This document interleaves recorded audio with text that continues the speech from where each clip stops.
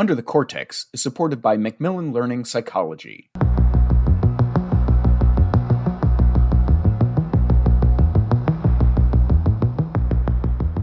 Complex mental health problems are many times oversimplified by diagnosis. What can researchers and practitioners do to avoid these oversimplifications and improve research and clinical practices? This is Under the Cortex. I am Ludmila Nunes with the Association for Psychological Science. To speak about a new approach to how we see and classify mental health problems and how to create better tools to address early risk of certain conditions, such as depression, I have with me Eiko Fried from Leiden University. He is the author of an article published in Current Directions in Psychological Science, examining the advantages of studying mental health problems as systems and not syndromes.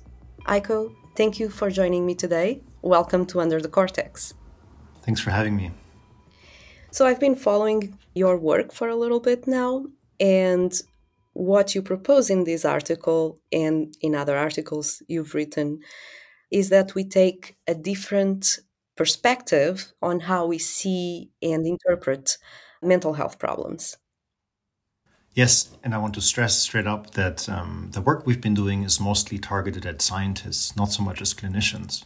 Because if you talk to clinicians, psychotherapists, psychiatrists, who are well trained and have been doing this for a while, many of them will understand the person as an individual and treat them as an individual. Diagnoses are less relevant for most practitioners in daily practice.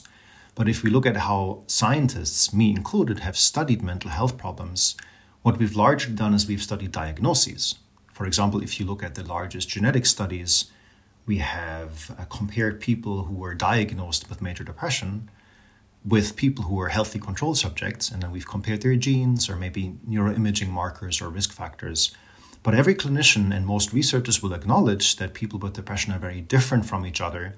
And so this approach is a little bit flawed in terms of comparing these two groups. So, what you propose is that researchers, instead of creating these groups that are categorized by a given mental health problem, they look deeper at the symptoms, right? And how these can be connected. Yes, exactly. I brought an example from my own life to hope to elucidate how this would work. So I had the huge honor in 2019 to visit Kenneth Kendler, a scholar I look up to very much, and I spent a few months with him. And he's an avid cyclist and gave me his sort of secondary vintage, very old, very expensive bicycle and said I could take good care of it, don't break it. And I immediately broke it, unfortunately. But I could fix the bicycle. And now we get to talk about systems because the bicycle is a very simple system. Right? The bicycle, I move the pedal moves the cogwheel, which moves the chain, which moves the wheel and so forth. And in simple systems, the macro behavior of the system is fully determined by all the individual components, the micro components of the bicycle. And so in simple terms, I could fix the bicycle and restore it to its functioning state at the macro level by simply going through all the components and fixing them individually. But in complex systems, this doesn't really work very well. And an example here is lakes in the Netherlands, where I work now. We have many beautiful lakes here. They're blue and shiny and fresh. But sometimes these lakes turn into turbid lakes, into these green, smelly states. And ecologists have been trying to figure out for many decades how to forecast when a lake will turn into this alternative sick attractor state. And they haven't been able to do that by fixing all the components. Like in my bicycle example, fish content, oxygen percentage, pollution, sunlight exposure. They were only able to turn back these lakes into the original states once they studied these systems as systems, relations between these components. And I think the lake metaphor is a much better analogy for mental health than the bicycle metaphor. I think we need to understand mental health systems as within person systems over time and really zoom in onto these processes happening in people. So the idea is that these components, which could be symptoms, interact with each other, which makes we can be fixing one symptom or one component, but that doesn't mean that we are addressing the whole interactions within the system. Exactly. And fixing individual components might not help you move the system to another alternative stable state. Just to add this here, the early work we've been doing on these systems has been focused on symptoms because they're often assessed and they're readily available for reanalysis. But now the work that we and the field have been focusing on is really more about affect states and then influences into the system that might push you over the edge, things that matter for your daily well-being. How connected do I feel with my partner? How well is my relationship going? What am I doing today? Have I been physically active? Did I have terrible events or fantastic events today? So we try to measure and track them over time because I think it is relevant to determining how somebody is doing. So these components go beyond the person, and now researchers are starting to include components from the environment the person is in. Perfect. That you said it in much fewer words than I did before. Yes, exactly. And I had the honor together with Don Robino to edit a special issue for BMC Medicine. And the editorial we wrote is called Systems All the Way Down, because I truly believe that we as an ecosystem are embedded in many other ecosystems. Obviously, my family system influences my own system. The political system, we just had elections in the US, influences my system for some people more than others. The school system, education system, and so on. So it's conceptually hard to distinguish these systems from each other, of course, but it is high time, and sociologists have shown us the way there, to study these environmental and social influences and others and the impact they have on these human ecosystems over time. So I think our listeners can understand this conceptually. It makes a lot of sense. But what can researchers do specifically to measure these interactions, to see mental health problems as this system? Right. So clinicians have shown us the way there, because if you are a therapist and you do cognitive behavioral therapy, there are different words for this, but often what they do in the first few sessions is called a functional analysis. And in this session, what you do is you sort of draw out the system with a person you have in front of you, with your client. Oh, I see. When you sleep really badly, you really have a terrible day at work, and the next evening you're going to have a big argument with your partner, and then you develop suicidal thoughts, things like that. And in mental health research so far, for good reasons, it was really difficult to have measures in the moment in people's lives. We focused on cross-sectional data, big between subjects data sets. But we have the technology now. We have smartwatches and smartphones to really look and zoom into people's daily lives. And so in our work, and that's also work other people have been doing for a good decade now, you can use a smartphone app to ask people questions multiple times a day. There are many challenges here, of course. It's very difficult to do that in populations that are already very burdened, people who are working very hard, or people with severe psychopathology. They have a very hard time, of course, answering many questions multiple times a day. But it's feasible to some degree in all populations. You just need to ask the right questions at the right intervals.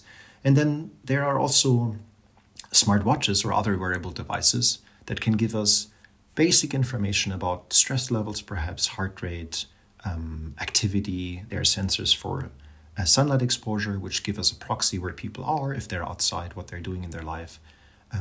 These sort of information can be collected. Some are more burdensome to collect than others for participants. There are big debates about privacy, of course, but in principle, this allows us to map out these systems, and to study people as systems, we need to measure them as systems in the first place. And although this approach has major implications for how research in clinical science is being conducted, there can also be some practical implications of looking at mental health issues as systems. Yeah, I believe that the maybe most relevant implication for studying people as systems is to predict onset of transitions into mental health states. So if I may, I can briefly summarize what we're doing in my lab at the moment. We are trying to build an early warning system for depression by mapping out people's systems. So if you think about the flu, for example, if I want to forecast if you get a flu in the next couple of weeks, to some degree, yes, I can follow your symptoms over time, but developing flu symptoms is not the best predictor of getting the flu because you already have the flu when you have the flu symptoms. Same with cancer or HIV. Once you get problems of a disorder, the disorder is mostly there to some degree. And so monitoring sad mood or suicidal ideation, of course, needs to be done to forecast transitions into depression, but there's evidence from these systems that the forecasting works better on the level of the relations between the components than on the level of the components themselves. So the system level information might be really helpful in forecasting transitions into depression or other mental disorders because it helps us map out how resilient people are at the moment. Now imagine everybody goes through minor stressors every day. Sometimes I don't sleep well enough because I just need to work at night. Sometimes my boss might yell at me or I might have an argument with my partner. And from a systems perspective, vulnerable systems are much more likely to tip or to transition into an alternative stable state than resilient systems. And using these EMA, ecological momentary assessment measures on the smartphone or these smartwatches, mapping out somebody's system can help us determine how resilient or vulnerable they are right now. And we can do that, for example, by looking at stressors they have in their daily life and then see how long it would take them to recover from these stressors. So there's a way in system science to measure, we call it engineering resilience, there's a way to measure the length it requires your system to return to a stable state. And in a vulnerable system, this will take much longer than in a resilient system. And using these sort of information on a statistical level can enable us to try to understand how resilient somebody is at the moment in their life. So this is almost like when we are trying to take care of a pool and we have to balance all the chemicals. If they are perfectly balanced, we say the system is at equilibrium and it's way more difficult to disrupt it.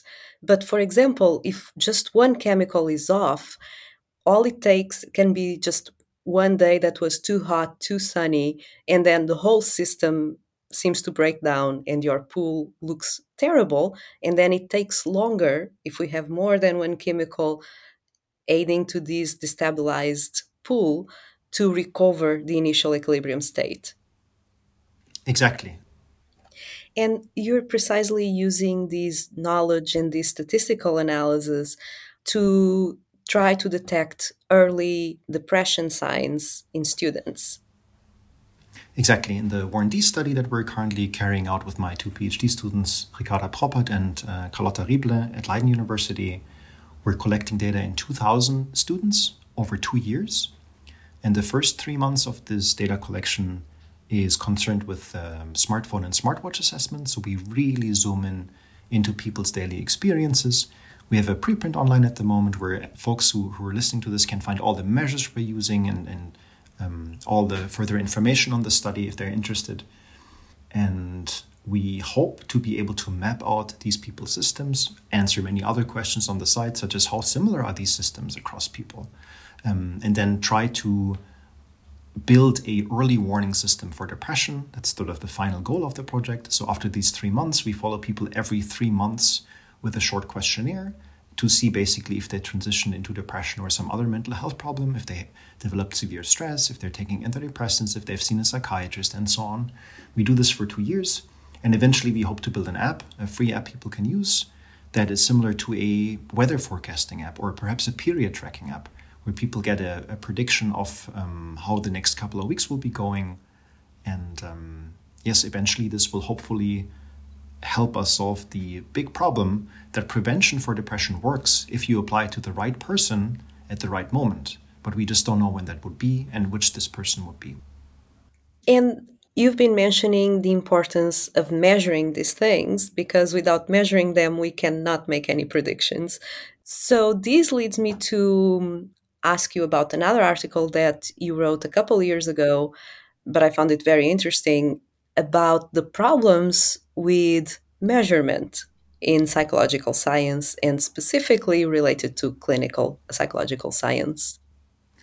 Yes, that paper was led by my friend and co-author Jessica Flake, who's at McGill in Canada right now. And it's called Measurement Schmeasurement. And the paper is sort of about what we call questionable measurement practices. So in our field, we've been talking about questionable research practices a lot. Folks who listen to this will know what p-hacking is probably. You basically try a couple of analyses and you do that until you find something significant. Selective reporting, where you do a few things, but you only really report the analysis that is significant in the end. And Both Jessica and I work in different literatures. Jessica more in personality and social, and I work more in clinical psychology. And we sort of found each other on Twitter, and we realized that we've come across the same questionable measurement things people had been doing in these areas. For example, in my field, I often read clinical trial papers for depression. These days, they're often done with psychedelic drugs. Back in the day, we still had antidepressants and psychotherapy trials and so forth. And what is very common there is that researchers use 3 or 4 different depression scales that they give people at time 1 and time 12, week 12, for example, at the exit of the trial. And then the question is if your treatment outperforms placebo, for example. But because you gave them 4 slightly different measures of depression, you have the possibility now to analyze all 4 scales and just report the one that is significant. Although the other 3 do not show a significant difference between the placebo group and the, for example, antidepressant group. Or worse, what is called outcome switching is very common, where you register your primary outcome to be one of these particular depression scales. That's the one you should report in the abstract. And the other 3 outcomes are secondary measures. But people just then don't report actually the primary outcome, but they report a secondary outcome and are quiet about the primary outcome. Happens very often. And so all of this led us to write this paper on questionable measurement practices. And so in the paper, we have a table with 6 questions we ask, and we try to encourage researchers, journalists, editors, and so forth to ask these 6 questions. And if all 6 questions are answered satisfactorily, then you have no more questions left and the measurement is completely valid. Mm-hmm. So it's not even that we know that these researchers are not doing their work right. It's more, they don't even report it. So there's no way for us to know what they did exactly. If we want to try to replicate those results, we don't know what to do. We don't know what they did. And of course, this raises concerns. Researchers should be reporting all the details in their investigation so things can be more transparent and more open. Exactly. So if you look at the RPP study, for example, the 2015 paper on the reproducibility crisis in psychological science, where the authors conducted 100 experiments, I believe in social psychology, and found that many of them do not replicate. Jessica Fleck actually looked at these 100 papers or 100 studies individually and found that for the people who replicated these studies, compared to the original studies, sometimes different scales were used. Or sometimes authors didn't even know what scales were used in the original study. So what does it even mean if you replicate a study or do not replicate a study if you can't use the same measurement instrument? And so I personally think it's mostly a lack of transparency. I don't think there's many bad faith actors in our field. That's not my main concern. And it's hard work. Being transparent about everything you do in terms of measurement is hard work. But many pre-registration protocols these days will ask you about your measures in detail. There's no valid science without being transparent about your measures. That applies to psychology as it applies to any other discipline.